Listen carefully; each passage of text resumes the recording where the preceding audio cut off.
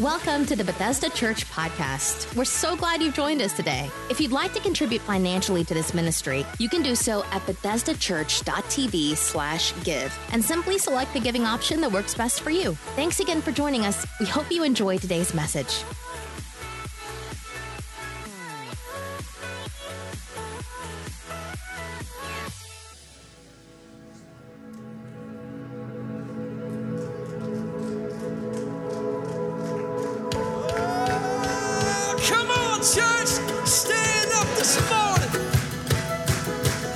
See everybody on your feet, hands together. Hey!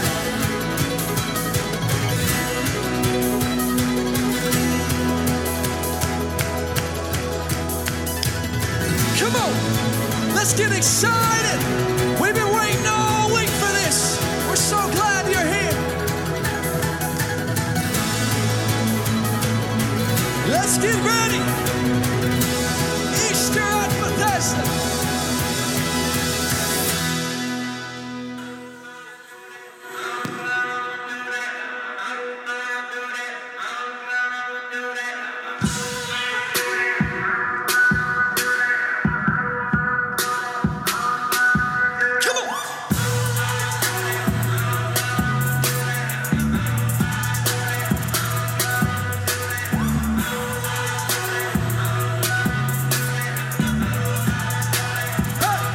From urban streets to open plains, we are under one name.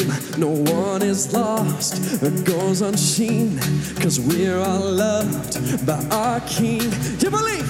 Come on! This is nothing ordinary. There is power in the name we carry. Come on! Every nation, every tongue. Oh, welcome to the kingdom. All the rich, all the poor, all the people, all yours. We got daughters, we got sons, more than mortals. We got royals, we got yours. We got yours, yeah, yours. We got yours. Hearts unbound, running free, different stories, one dream. We don't wonder that we belong. We found our home in the Father's love. You believe? Come on! This is nothing ordinary. You say there is power in the name we carry. Every nation, every tongue. Welcome to the kingdom. You say all the rich, all the poor, all the people, all yours. We got daughters, we got sons, more than mortals. We got royals, we got yours. We got yours, yeah, yours. We got yours. Oh, come on! It don't matter where you come from. Everybody is welcome in your kingdom. It don't matter if you're wrong, in your love, where you found all free. Hey, this little light of mine, I'm about to let it shine. Hold up, wait, I'm about to let it shine. Bad and bougie. Never thought that he would choose me. Never thought that he would use me. Now I live every day like it's a movie. Lights, camera, action. Oh, hold up, wait, they didn't know nothing ordinary about his ordinary people. Oh, used to be mad at myself. Now I just give it all God. It ain't hard. Do it off the top of the dome. Right here, I feel like I'm home. We gon' get back in the flow. I'ma show y'all I give him my soul. Give him my all. Give him my all. Give him my all. Here we go. Used to be accident, nothing on accident. Now I am living for him who is matching it. Everything that I give all of my passion. Need to give him my all. Give him all of my adequate. all the poor, All the glow. all the people, all yours. One more. We got daughters, we got sons, All sons. more than mortals. We Get got your hands up. Here we go. yours. We got yours. Get your hands up. Yours.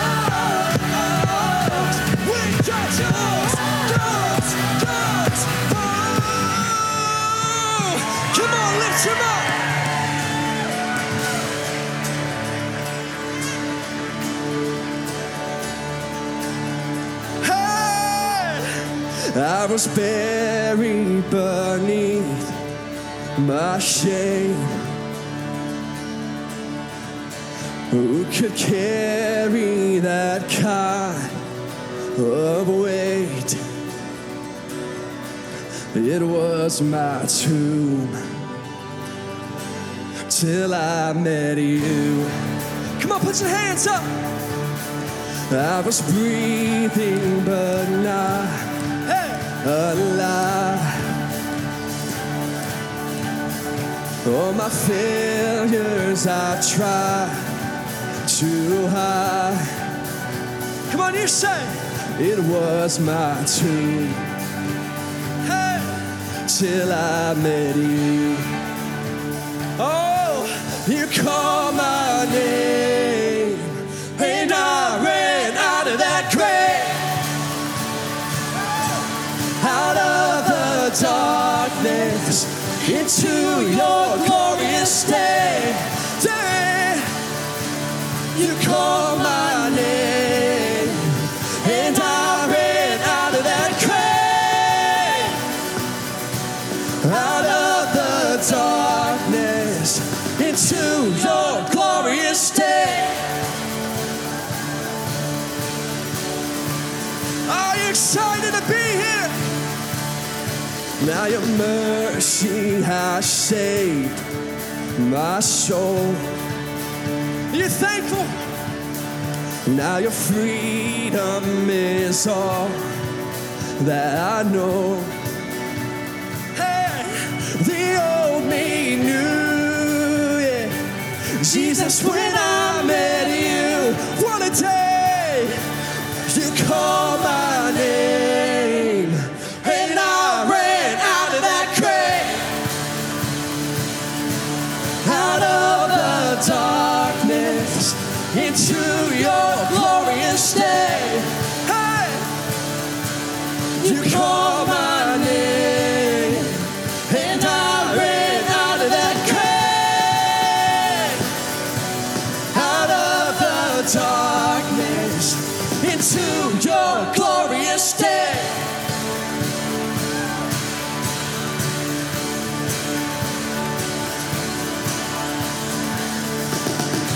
Church, are you thankful that he's risen today? Come on, give it up for the Lord. I needed a rescue. My sin was heavy, but chains break at the weight of your glory. I needed shelter. I was an orphan. Now you call me a citizen of heaven. When I was broken, you were my healing. Now your love is the air that I'm breathing. I have a future, my eyes are open, 'cause when you call my name, shout it out, I ran out of that grave, out of the darkness, into your glorious day. You call my name, and I ran out of that grave, out of the dark. Yes, sir, into your glorious day. Hey, let's go.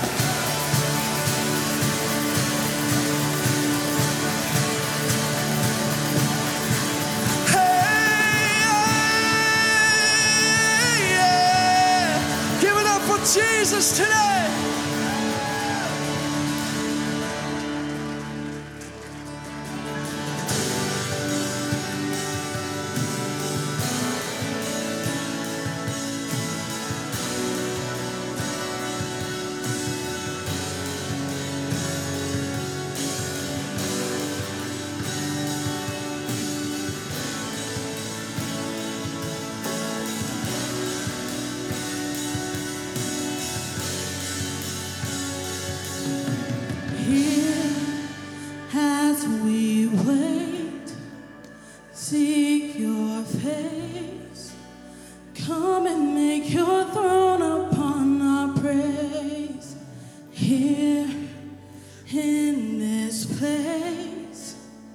have your way.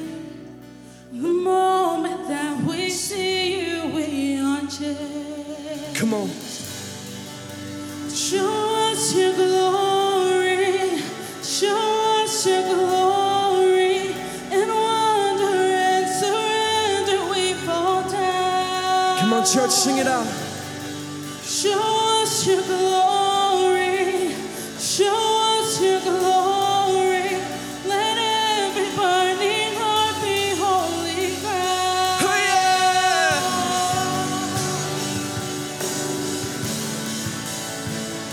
Holy ground. Come on, sing this next verse.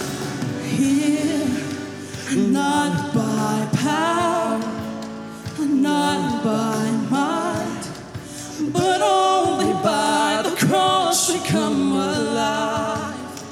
Here we're undone, Say, overcome by heaven's love revealed before our eyes. Show us your glory, show us your glory. In wonder and surrender, we fall down. Show us your glory, show us your glory. Let every burning heart be holy ground. Show us your glory, show us your glory. In wonder and surrender, we fall down. Show us your glory, show us your glory. Let every burning heart be holy ground. yes, Jesus. We're standing on holy ground. Come on, with every hand lifted all over this place this morning together. Just a corporate act of surrender. Lay it down at the cross. Lay it down at the feet of our King. He breaks chains. Chains fall, fear bow here and now.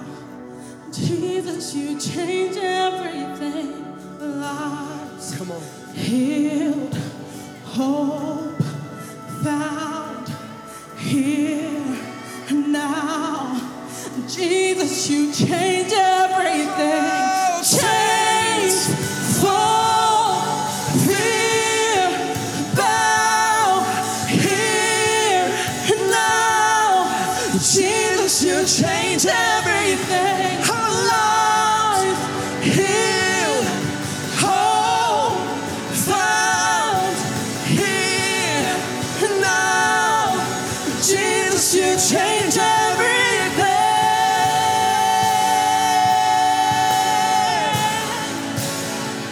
Everything Change changes. everything. I'll never be the same.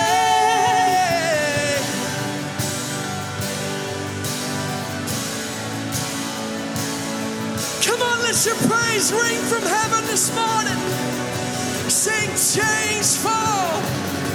Chains fall, fear bow here now. Jesus, you change everything.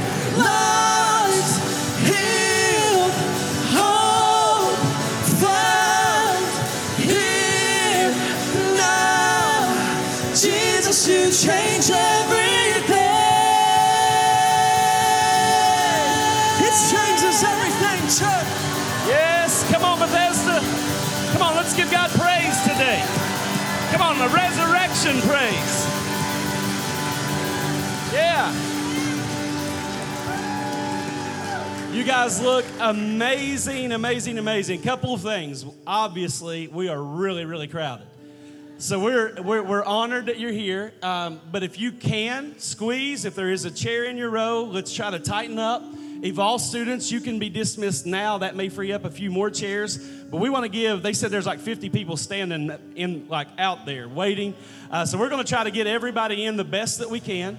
And can you give yourselves a big hand? This is amazing. I mean, wow. We offered 5 services and we still got one that this happened in. So just be patient with us. Greet somebody real quick. Let them know it's good to see them in God's house today before you take your seat. Let me just say, as they're finding seats for everybody, getting packed in, this is our 4th service for Easter. And we've already seen, I think, 18 people give their, no, that's not, 26 people have given their life to Jesus already. Yeah. So these are the kind of problems you love. And now when you look out and see that steel going up, you know why. God is blessing us here at Bethesda. Let me say, if this is your first time here at Bethesda Church, thank you so much for being with us. Bethesda, aren't you glad that our guests decided to come do Easter with us? Thank you so much for being here. Want to welcome you. Want to welcome our online family as well. Thank you for tuning in. I want to turn everybody's attention real quick. There is a prayer card underneath your seat. If you would take just a moment to pick that prayer card up, and there's a pen there as well. This is a dual purpose, and I need everybody to participate for a couple of different reasons. Number one, we believe here at Bethesda Church in the power of prayer. We believe that prayer changes lives. There's power in prayer, specifically prayer in agreement. And so we want you to jot down your prayer request. You'll be able to drop this in the offering bucket as it comes by. The second purpose for this card is that we had a lot of address changes when the 911 address change came out that we haven't corrected. So we want to take time here at Easter with everybody coming to church to make sure that we have your updated info. So name, address, phone number, and up-to-date email address. If you will take the time to fill that out, we would so appreciate that today. You can drop that in the offering bucket, and we would love to get your information, but more than that, to pray for you and your needs. Couple of announcements as you're doing that. The first being this coming Wednesday night is First Wednesday here at Bethesda Church, 7 o'clock. We have one Wednesday night service a month, and it is the first Wednesday, so it's this coming Wednesday night. We would love to see you there.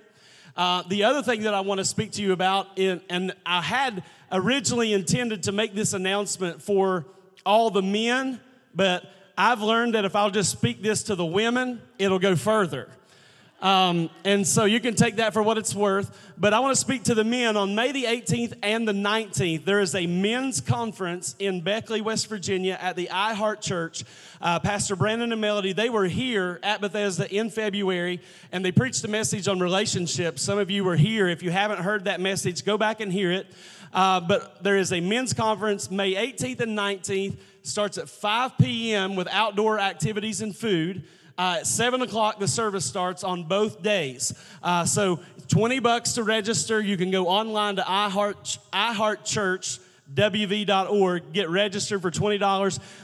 Ladies, let me help you. Your men could use some more Jesus.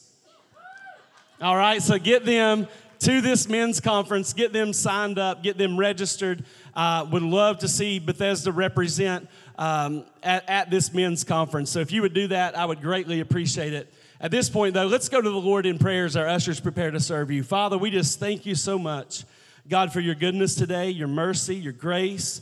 God, we're so thankful for all the people, God, that are here. God, all the families represented. And God, we don't take this moment lightly, God. People have made a decision to come and do Easter with us here at Bethesda, God. And we're just praying that right now, God, that your presence would just fill our minds, fill our hearts, God, as we give and sow into your work today, God. We're just asking that you would bless it, that you would multiply it. And God, more than anything else today, we pray that your name is lifted up. God, we thank you for all that you've done for us. We thank you for what Resurrection Sunday means. And God, it's a joy to give today, and we just ask your blessing on it. In Jesus' name, amen.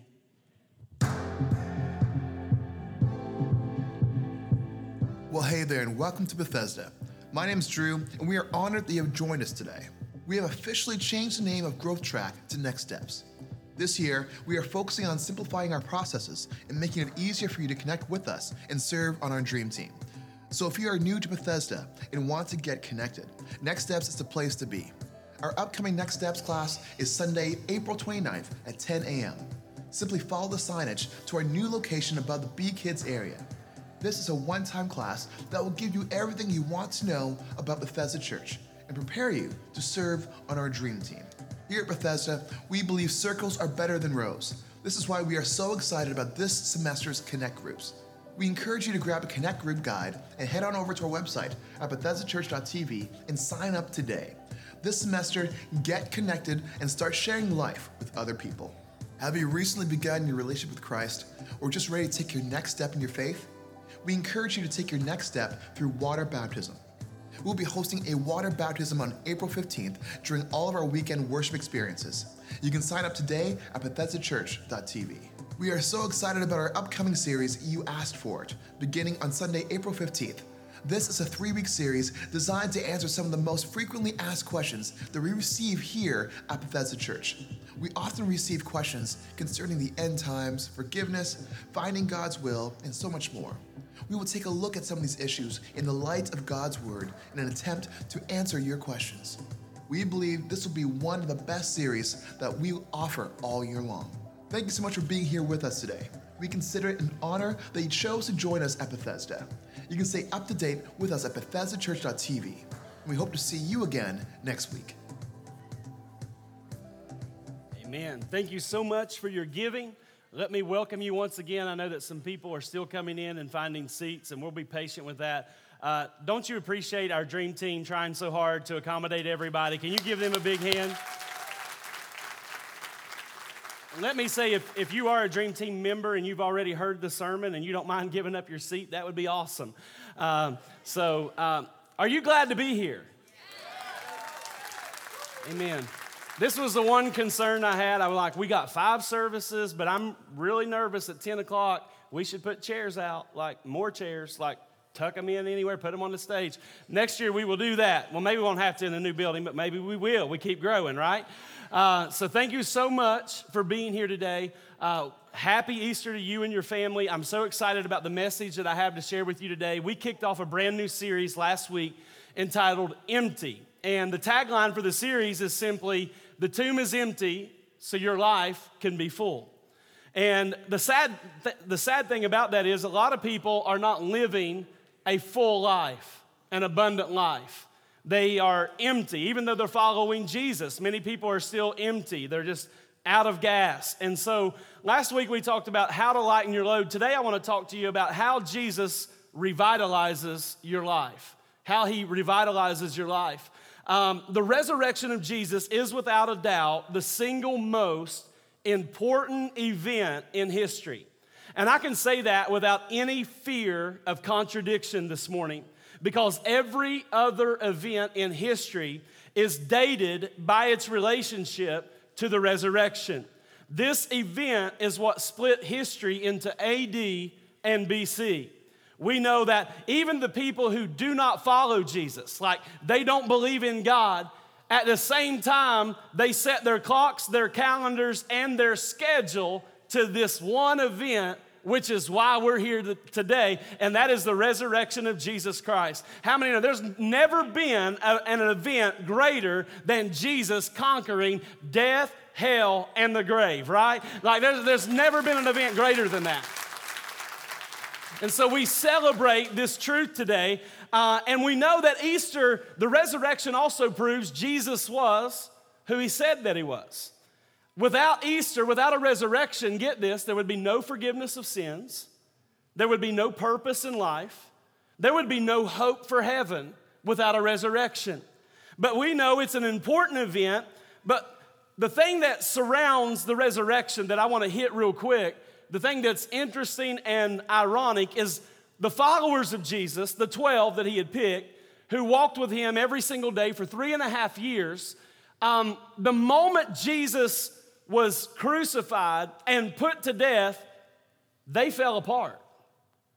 Like they scattered to the wind. Like they threw in the towel. They thought when Jesus died, it was all over. And we know that from the story we're going to read, but we also know it that there was nobody at the tomb on resurrection morning. No one was there. Nobody had a party hat on saying, we know he's getting up. You know why? Nobody believed. They all believed that Jesus would do what most dead people do. Stay dead. No one believed that he would get up. And so their world fell apart because they're thinking, surely we're going to start this kingdom, we're going to overthrow the Roman Empire, and we're going to get this thing moving. And instead of that happening, that now they are seeing their leader, the Son of God, being crucified between two thieves, and they believe when he died, all their dreams, all their hopes also died. And so that's where the plot really thickens in this story, is because 3 days later, Jesus not only got up on Easter morning, but he paid his followers. We know it's not 12 at this point, it's 11 because of what happened with Judas, but he paid them a little visit.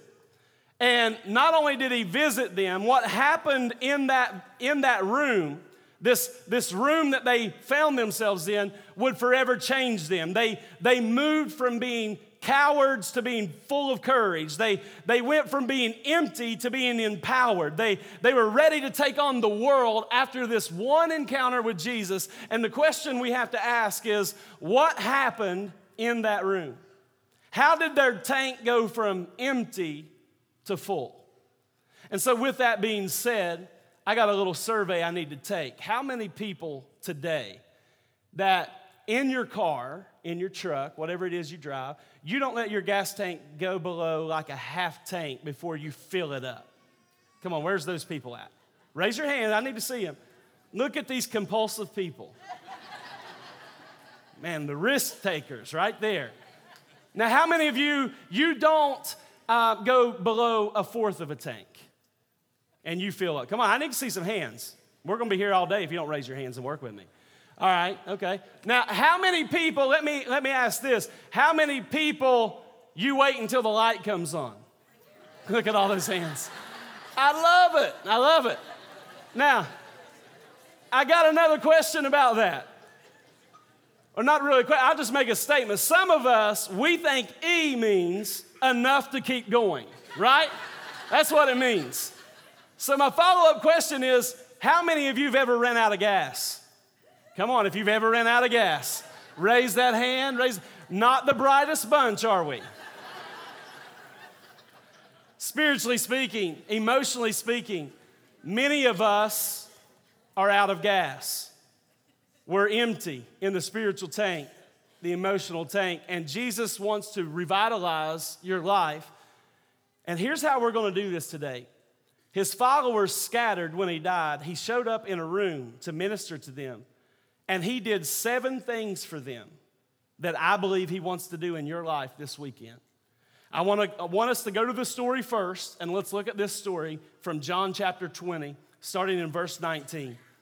It says, on the evening of the first day of the week, when the disciples were together with the doors locked, for fear of the Jewish leaders, Jesus came, stood among them, and he said, peace be with you.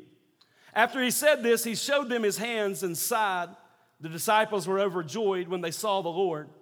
Again, Jesus said, peace be with you. As the Father has sent me, I am sending you. And with that, he breathed on them and said, receive the Holy Spirit. If you forgive anyone's sins, their sins are forgiven. If you do not forgive them, they are not forgiven. Now Thomas, also known as Didymus, one of the 12, was not with the disciples when Jesus came. So the other disciples told him, we have seen the Lord. But he said to them, unless I see the nail marks in his hands and put my finger where the nails were and put my hand into his side, I will not believe. A week later, his disciples were in the house again, and Thomas was with them. And though the doors were locked, Jesus came and stood among them, and he said, peace be with you. Then he said to Thomas, put your finger here. See my hands, reach out your hand and put it into my side. Stop doubting and believe. Thomas said to him, my Lord and my God. Then Jesus told him, because you have seen me and you have believed, blessed are, he said, because you have seen me, you have believed, but blessed are those who have not seen and yet have believed. Now, I don't know what you've been through today, this week, this month, maybe even this year. Some of you, maybe this decade. Maybe you've been through a lot of stuff and you arrive at this church that's way too crowded. But the truth is, you arrived here empty. You arrived here ready to throw in the towel. You're tired, you're worn out, you're fatigued.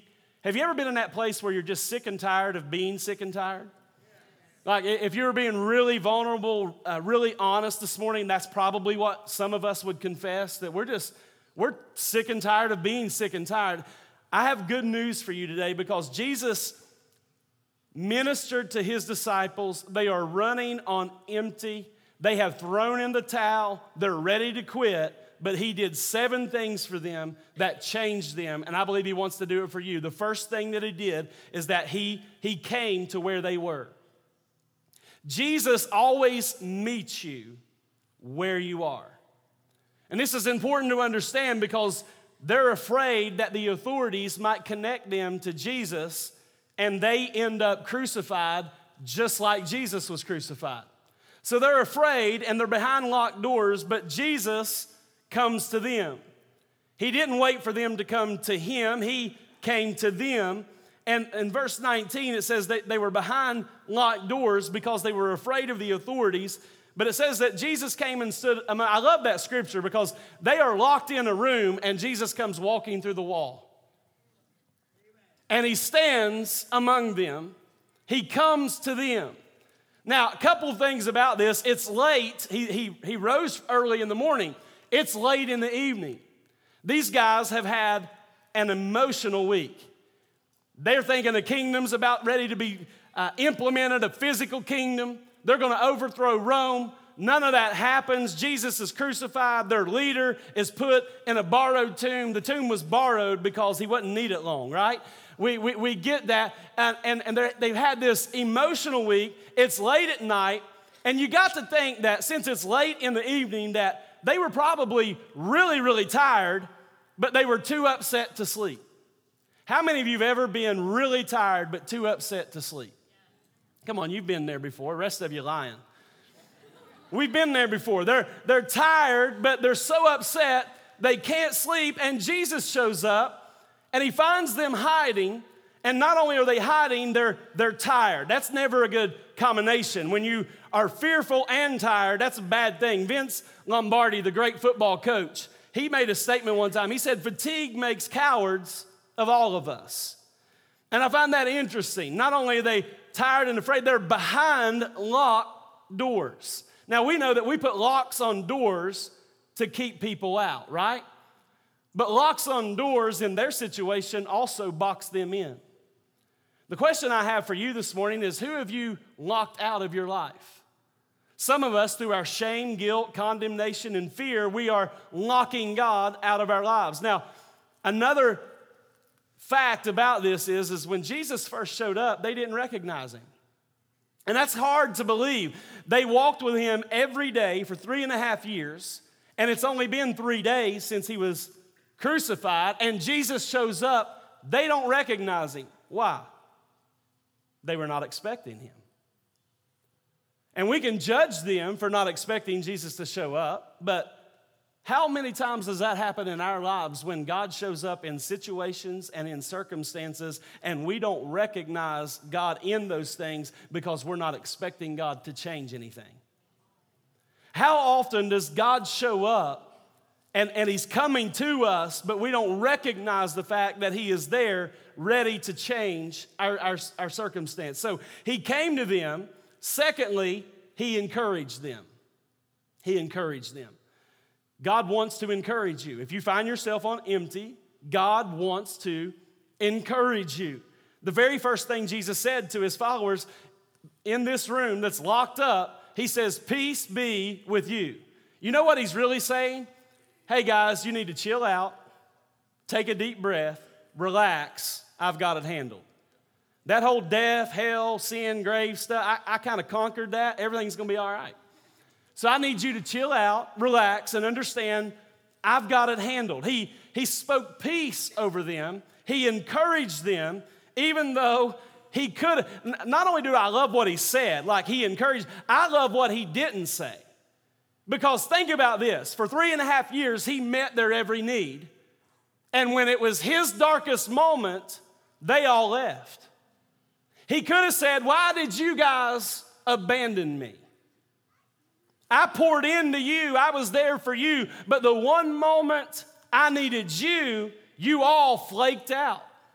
You all walked out. He could have said that, but he doesn't. Instead of doing that, he encourages them. He doesn't criticize them. He doesn't rebuke them. He doesn't scold them. He doesn't reprimand them. He encourages them. He speaks peace over their lives. Now, the reason he was able to do that is because Jesus understood their confusion. Nobody knows you better than Jesus. Your parents don't know you better than Jesus. Your spouse don't. And I'm going to take that a step further. Jesus knows you better than you know you.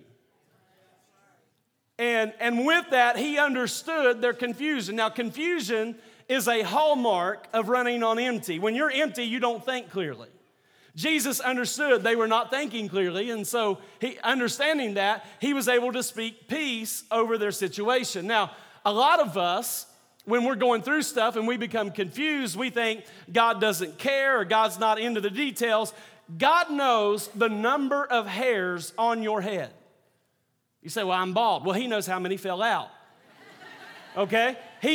And if he knows that, then what does that mean? It means I can talk to him about the little stuff, the big stuff, the things that seem insignificant to others won't be insignificant to God.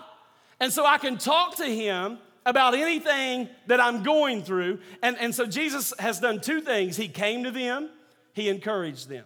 The third thing that he does is he showed them his love. That's the third thing he does when you're running on empty. He shows you that he loves you. And he does it not just through words. He shows up and he says, hey guys, you're not having a dream. This is not a vision or an illusion. Look, here's where I was pierced. He shows them his hands. He shows them his side and where he was speared. And the Bible says that when he showed them the scars, that they were filled with joy. Now this moment, what is Jesus doing by showing them? He's validating his identity. That's what he's doing. He's letting them know this is not a dream. Like, you're not in La La Land. This is happening. I really did get up on the third day. It's me, and I have a plan for your life. So he begins to show them that I love you. That a lot of us times when we quote Jesus going to the cross, you know what we all say? He went to the cross for the sins of the world, right? And that's right, but we need to go a little deeper than that. Jesus didn't go to the cross just for the sins of the world. Jesus went to the cross for me. That this has to become personal. That if you were the only person who ever lived, Jesus would have laid his life down for you. And it's a powerful truth to understand that he loved his followers so much, he was basically letting them know, I would rather die than live without you. I love you that much. It's awesome, but because so many people never really experience and never really understand God's love for them. They never really walk in that truth. And you may be here and say, well, that's great that he died on the cross for me, and that's awesome, Pastor. Yeah. How does that help me, though, when I'm stressed out? How does that help me when I'm overwhelmed? How does that help me when I feel empty? I'll tell you how it really helps. When you feel unconditionally loved, what does that mean? It means God's love doesn't change for you even when your behavior changes. How many know there's nothing you can do for God to love you more, nothing you can do to make God love you less? His love never changes for you. It is unconditional. When you understand his unconditional love, what happens for you is you relax. Hit your neighbor and tell your neighbor, chill out. When you know you have a Father that loves you, you can relax, you can chill out. Most of us, the reason we overwork and we strive and we perform is because that all of that is coming from a place of insecurity. We have this fear of failure. And so we're always trying to push and to perform and to prove ourselves, not only to people, but some of us, we're trying to do that for God. And so we push hard, we strive, we work, and what we're really saying is, hey, everybody, hey, God, look, it's me. I'm valuable. I'm worthwhile. I'm lovable. I'm gonna look at me, God, I'm successful, I'm performing for you. And we do it because we're insecure, we have a fear of failure, we try to perform and impress people and impress God. And you're right, you are lovable, you are worthwhile, you're successful, you're all of those things, but it's not because you're all that in a bag of chips, it's because Jesus is all that and a bag of chips, and he laid his life down. Oh, I'm about to preach. He laid his life down for you. And so when you really receive his unconditional love into your life, it changes you. And here's the truth. And don't take this the wrong way, our guests, I love you. Get this. God loves me and I like me. What's your problem? See, it's really cool when you really understand his love for you, because when you understand his love for you, you stop living under the expectation of others.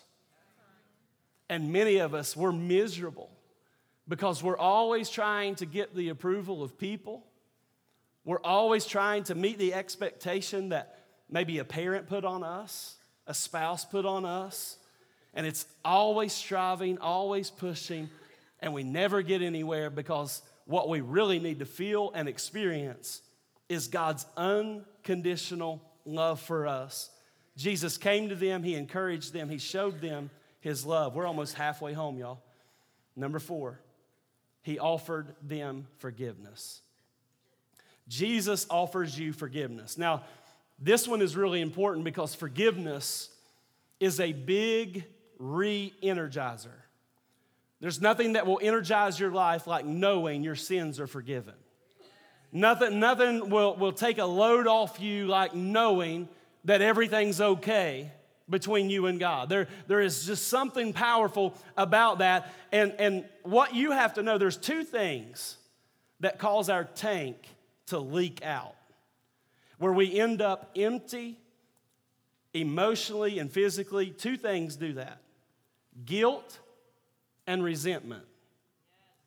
Guilt and resentment drain our tank and leave us empty. The good news is that forgiveness is the answer to both. Forgiveness is the answer to both. Guilt and resentment are twin emotions that rob you of energy. Guilt is, I do you wrong, or I do something wrong and I have guilt.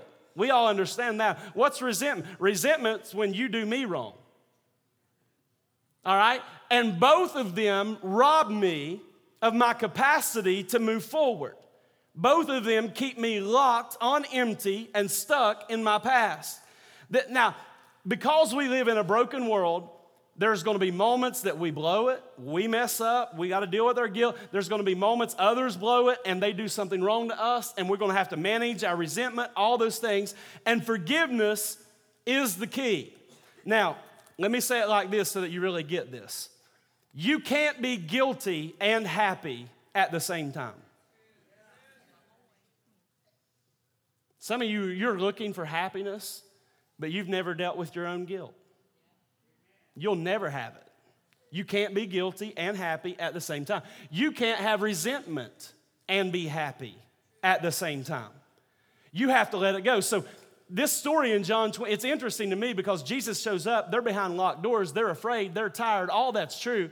And then it kind of transitions over to Thomas, the last half, because Thomas is like, I don't believe unless I can put my finger in the hole. And like, you know what I'm saying? He's like, I got to see it and experience it before I'm going to believe. But tucked right in the middle of all of that is one verse where Jesus says, he speaks to them about forgiveness. And what Jesus is saying, it's almost like the verse don't fit. But what he's saying is, what I just did for you, I want you to go and do for others.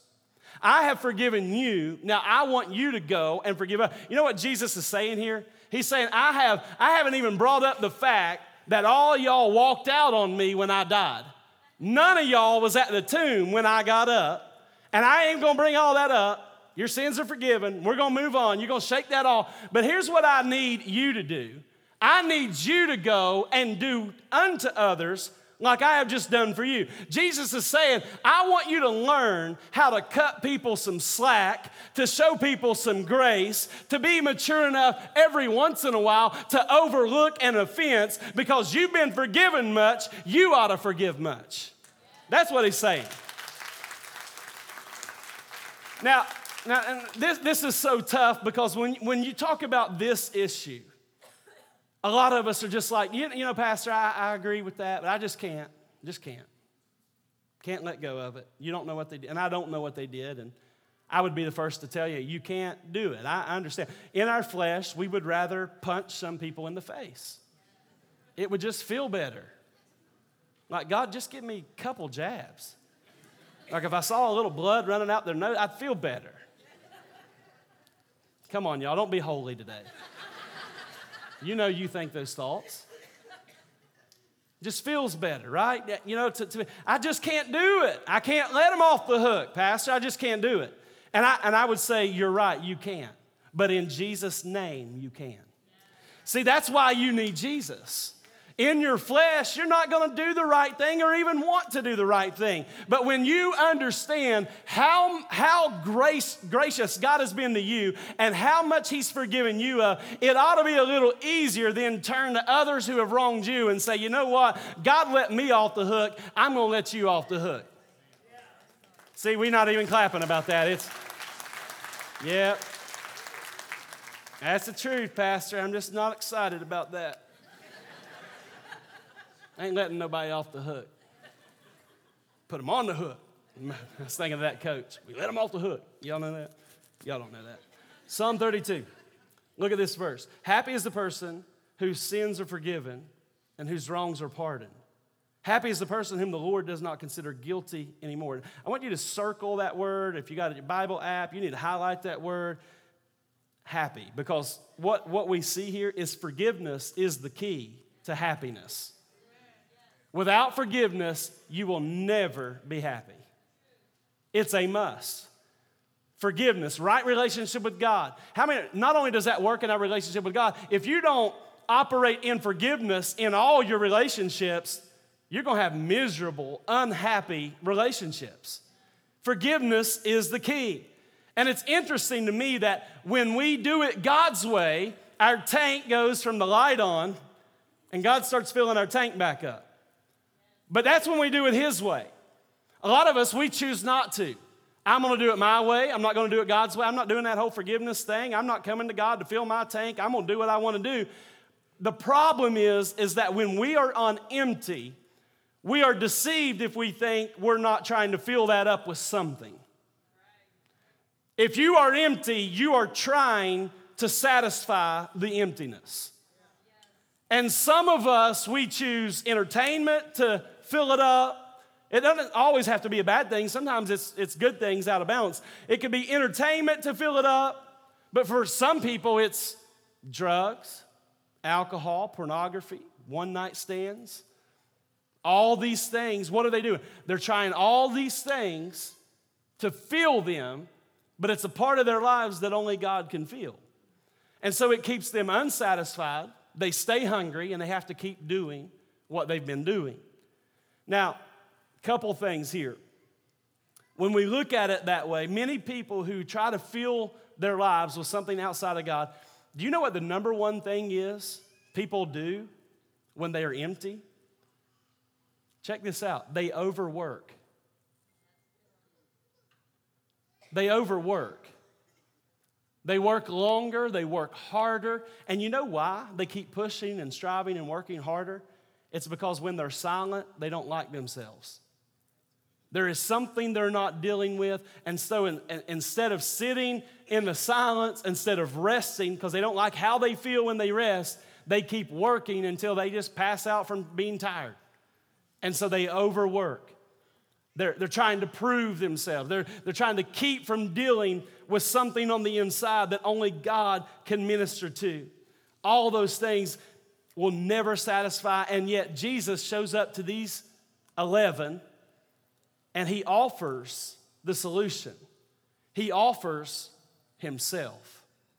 He says, I want to fill you with me. Look at this. This is number 5, the 5th thing he did. He fills you with his presence. The 5th thing he does is that he fills you with his presence. Now, he said to them in John 20:22, it says, Jesus breathed on them and he said to them, receive the Holy Spirit. I love this verse because Jesus had also told them, it's better that I go away, because if I go away, I can send another comforter. I don't want to just be with you, I want to be in you. Now, when you talk about the Holy Spirit, especially on Easter, and we got a lot of guests, a lot of people are like, oh no, we're going spooky stuff. This is where it's about to get weird, honey. But we're trapped in here, too many people to step over. Who's the Holy Spirit? I mean, what is the Holy Spirit? Does he make me a weirdo? No, he makes you awesome. But we miss it because we think the Holy Spirit's going to turn me into a weirdo. No, the world's got enough weirdos already. Don't look at them, all right? Don't look at them. The Holy Spirit doesn't make you weird. The Holy Spirit makes you powerful. The Holy Spirit brings you to the place that God originally intended for you to live before your life was broken and all messed up and you were running on empty and ready to throw in the towel. The Holy Spirit starts accelerating you to the destiny that God dreamed for you before you were ever born. That's what the Holy Spirit does. The Holy Spirit doesn't make me better than you. The Holy Spirit makes me better than me. We need the Holy Spirit. He said, I don't want to just be with you. I want to be in you. And there's 2 things that really stand out, because the glory of God is a person being fully alive. That's what the glory of God is. That's when we know God, we got the Holy Spirit living on the inside, and we're doing what God has called us to do. Couple of things stand out about this, though. When you receive the Holy Spirit, let me just stop right here and just ask some people, how many of you are thankful that God's presence lives on the inside of you? Anybody thankful for that? His presence is in us. Now, a couple things happen. Number 1, you stop being so lonely.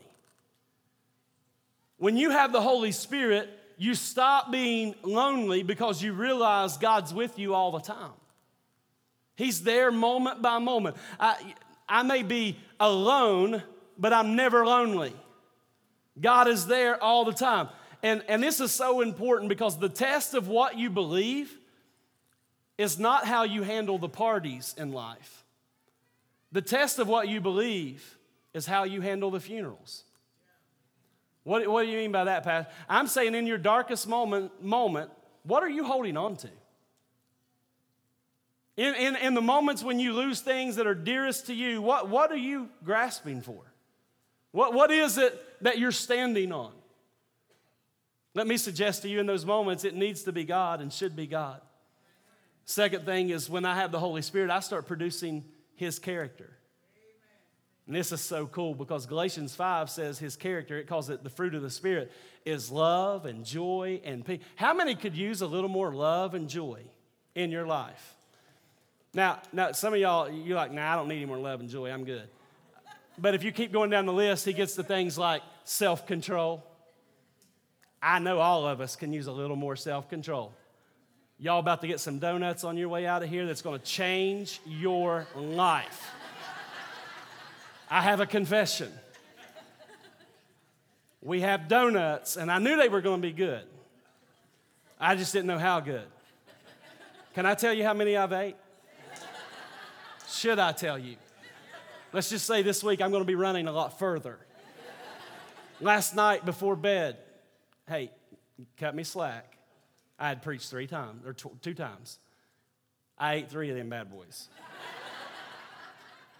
5 o'clock this morning, the alarm goes off. I shower, go downstairs.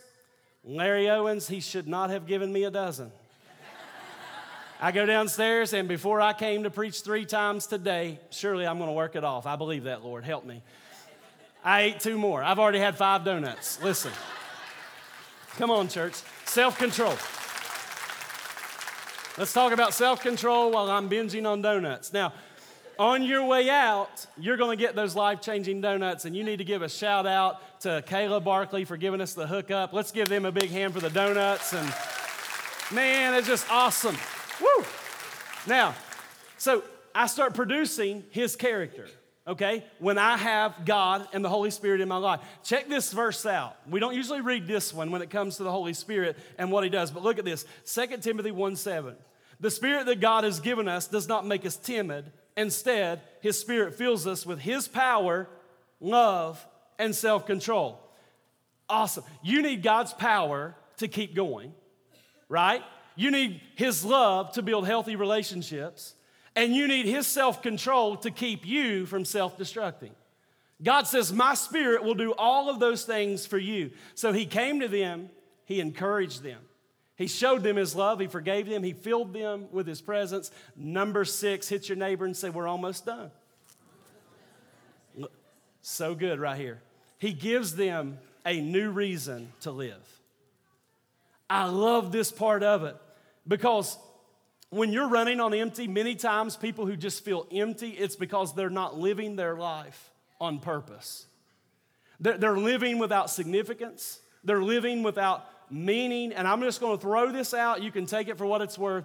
If making money is the only thing your life is about, you will end up miserable. If that is your sole purpose, you need to know, nothing wrong with make all you can make, but if that is not connected to purpose, if that's not connected to significance, you're going to end up miserable because God made you for more than making money. You have more purpose, more destiny than that. I've met wealthy people who ask these kind of questions. Well, Pastor Chad, I'm wealthy, but man, I'm not fulfilled. I got all this stuff, but you know what? I'm not satisfied. Why not? The reason they're not satisfied is because God made them for more than just success. God made them for significance. And so you got to find out why God put you on the planet. All the success in the world cannot take care of a lack of significance in your own heart. You guys getting this? Now, check this out. We're winding it down. You may be here or watching online and you would say, Pastor, this whole Jesus thing, it's just not for me. I'm not saying there's not a God. It's just not for me. You guys sit around in your little groups and, you read the Bible and pray together and hold hands and you skip over the hills of Jerusalem and pick flowers and pray some more. And, I'm a man. I need something bigger than that. I need something bigger to chew on. I got bigger dreams than all that. I want to address that mindset this morning because all of us, men or women, we all need something that pulls ourselves out of ourselves so that we don't end up living small, insignificant, and puny lives. And I want to say it like this. God's plan for your life is so much greater than your puny little plan. You think, I got these big dreams. In comparison to what God has, they are small. God has some big plans, and I'm going to take it another step. Serving God and following his purpose for your life, it's not for wimps. It's not for cowards. It's not for lazy people. If you're going to go for it, you need to know, as a man or woman of God, it's going to cost you something.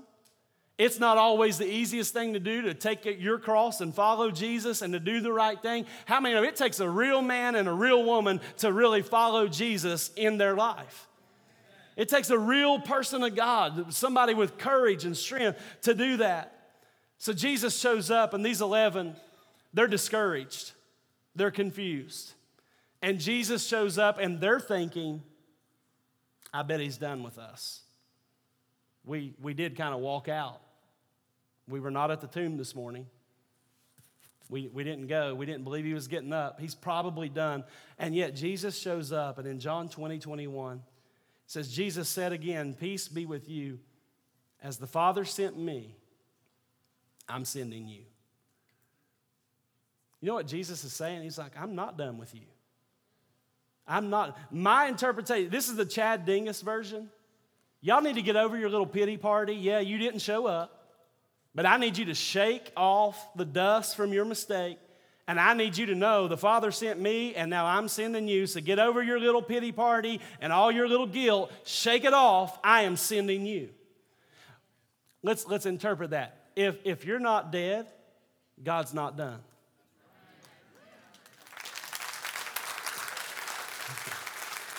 If you're not dead, God's not done. And last time I checked, most everybody in here is still breathing. Come on, hit your neighbor and say, God's not done. God's not done. He continues in Philippians 2.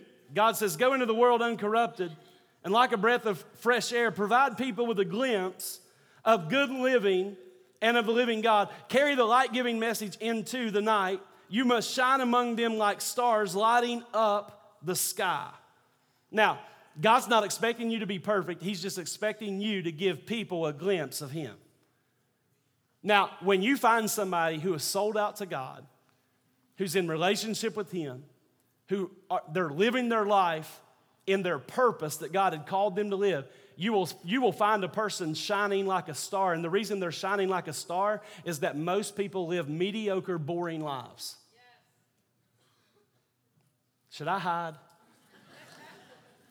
We're not going for the gusto. We're not dreaming big. We're not doing the big things God has called. We just live our safe, small life.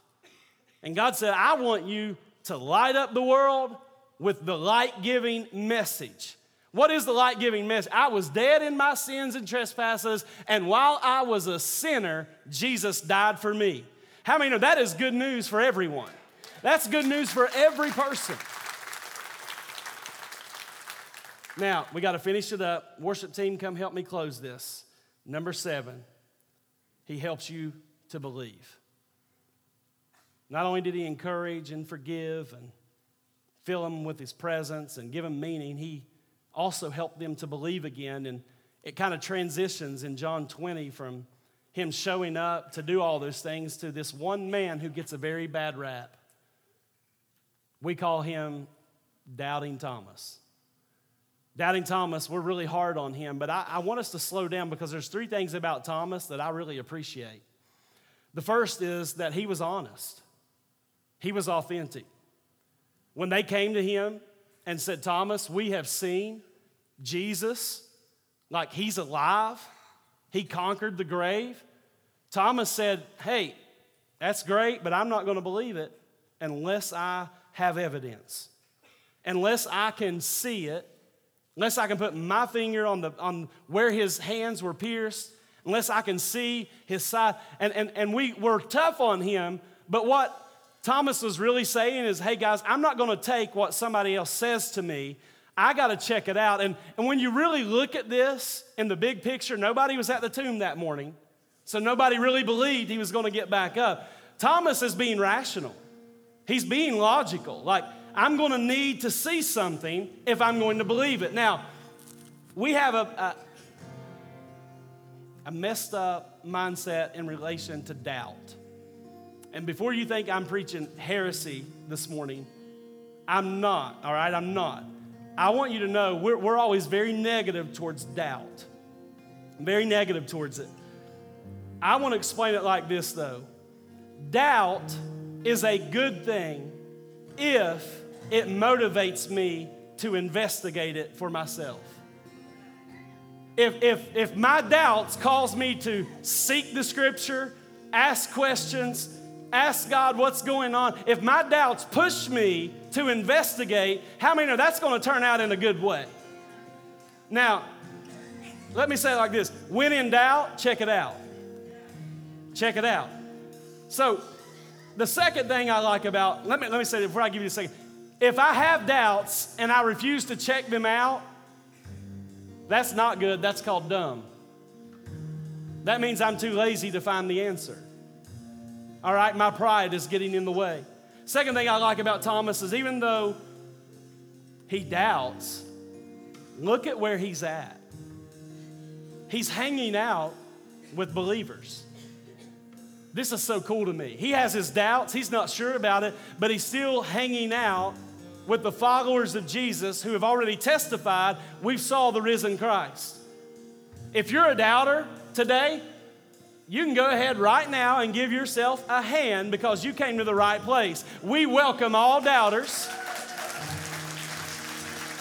This is a church where you can belong before you believe.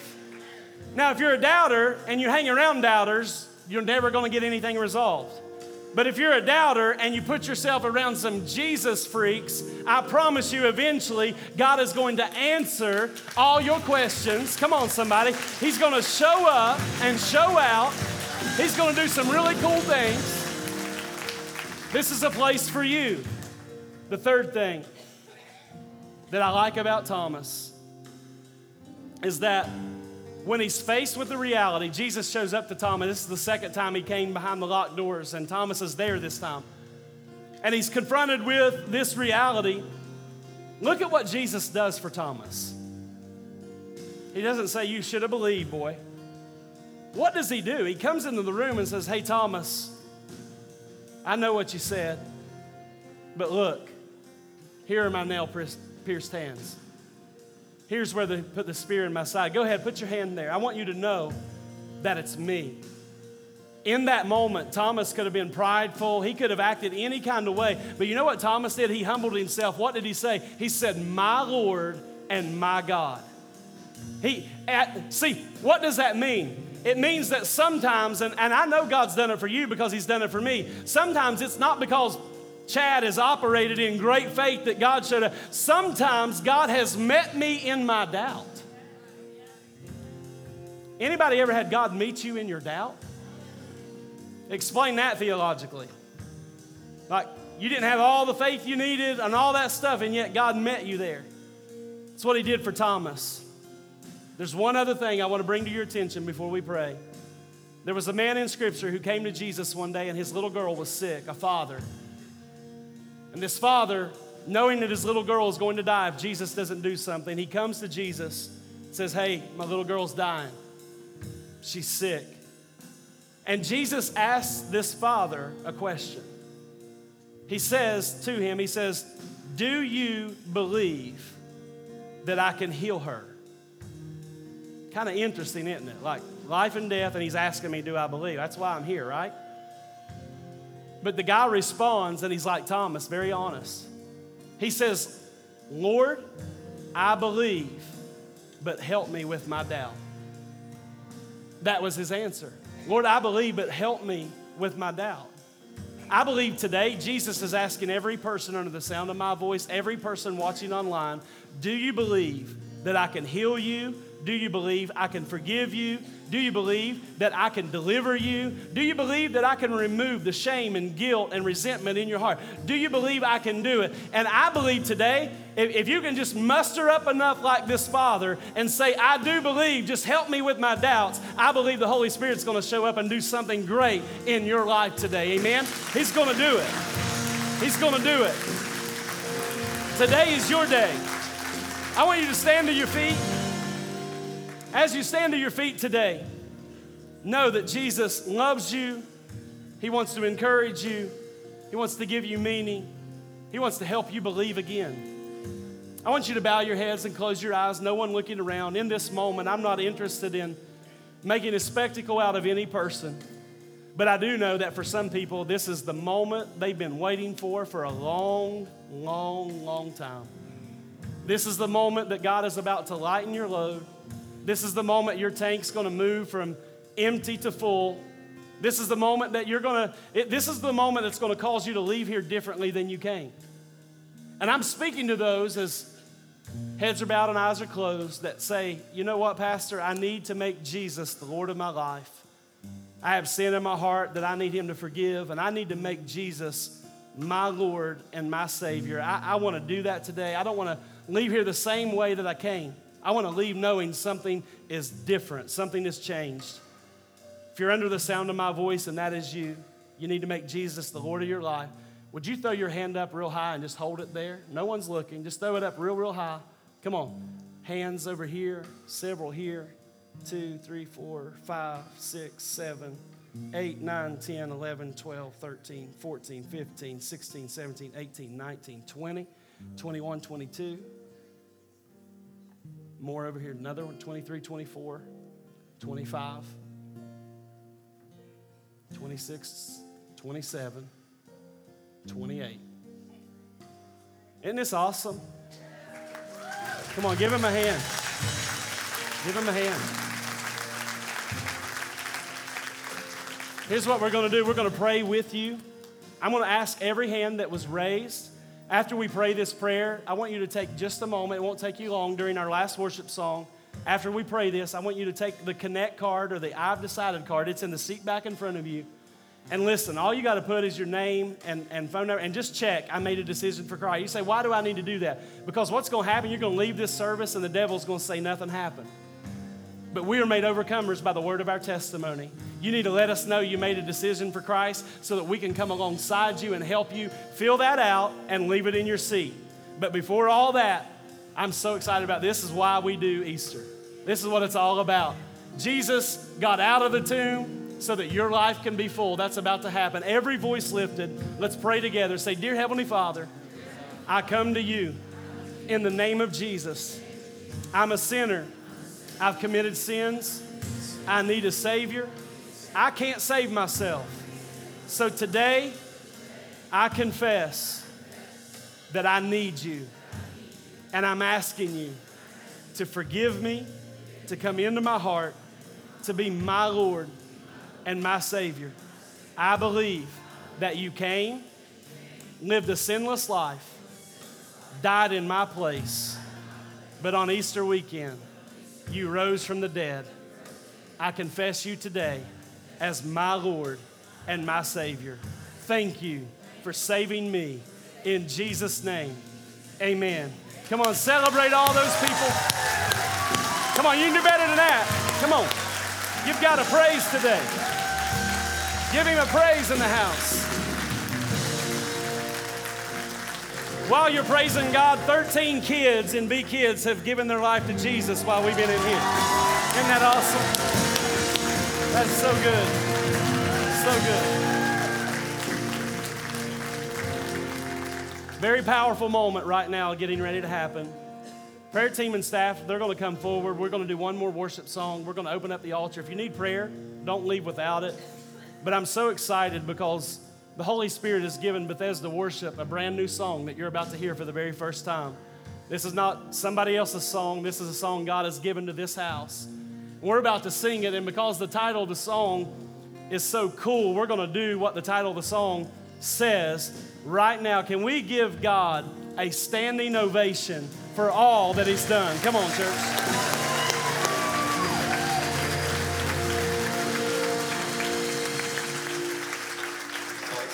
God, what are we doing? We're writing music. We're writing music. A lot of music. Creating, receiving from heaven. We were all nervous walking into that cabin that weekend. When you know that God has deposited something on the inside of you, but you're not sure how it'll be received, that can be scary, especially when it's uncharted. Because you never get the whole picture. You never get the whole puzzle. But if everyone's just obedient with what they've been given, if you bring your peace and he brings his peace and I bring my peace and she brings her peace, then we still don't have the whole puzzle. We do have a glimpse. And we get to see what God had in mind.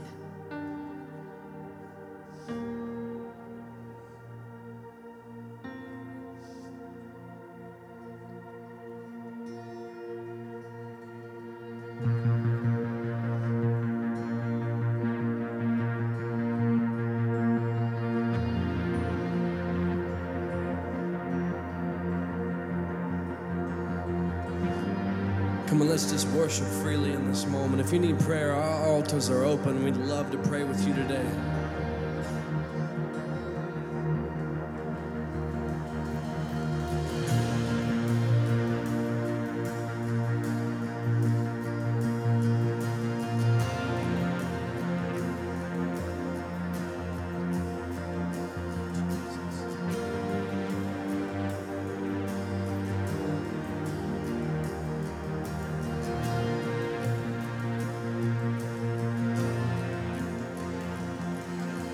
calling all sons, calling all daughters, standing ovation. Let's give him honor and lift up your hands. Jesus is in this place.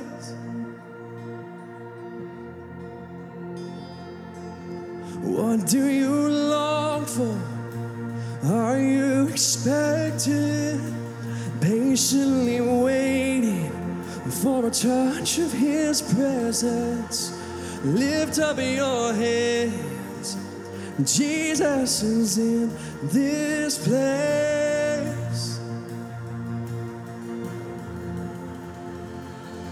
Yes, Lord, come have your way. This vessel your stage, and speak what you want to say. We're desperate for more. We give you the floor. You're standing ovation.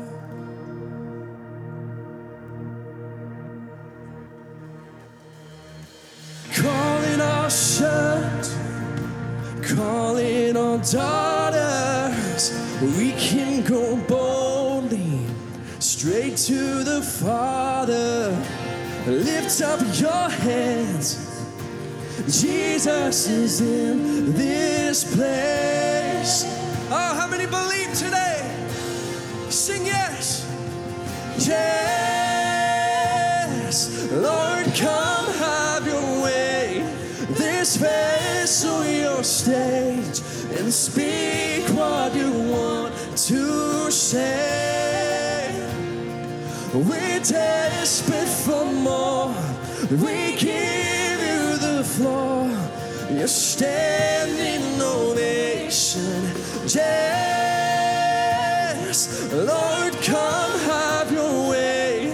This vessel your stage, and speak what you want to say. Come on.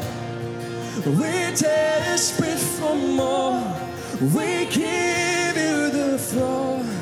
You're standing ovation.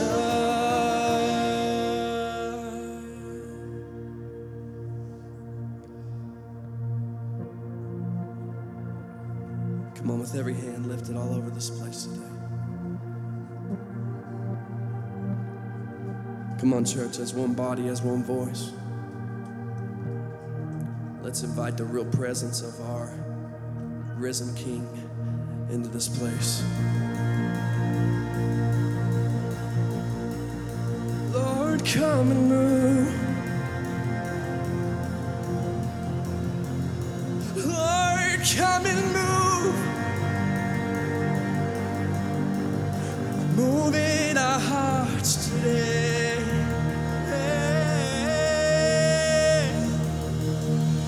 To the one who paid my debt, to the one who took my shame, to the one who knows my name, standing ovation.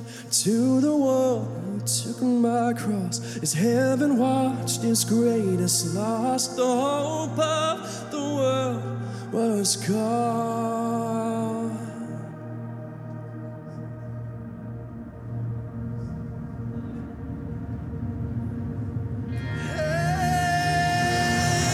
Suddenly a tidal wave is coming from creation's praise. So strong the ground would quake. A standing ovation. Oh death, where is your sting? Glory to the King of Kings, risen in victory. Oh, Jesus, you say, oh, Jesus, yes, oh, Jesus, we give you the glory, a standing ovation. Oh, come on, church, sing this name. Oh, Jesus, yes. Oh, Jesus, we give you the glory, a standing ovation. Oh, Jesus, every voice. Oh, Jesus. Oh, Jesus, we give you the glory, a standing ovation. Yes, Lord. Come on, give the King a standing ovation today. Let's celebrate our risen Savior. Let's celebrate life change all over this house today. Our God is alive. Hey, hey. Thanks for listening to this week's message from Bethesda Church. We hope you'll stay connected by following us online. You can find us on Facebook, Twitter, Instagram, and our website, BethesdaChurch.tv. Thank you for joining us and have a great day.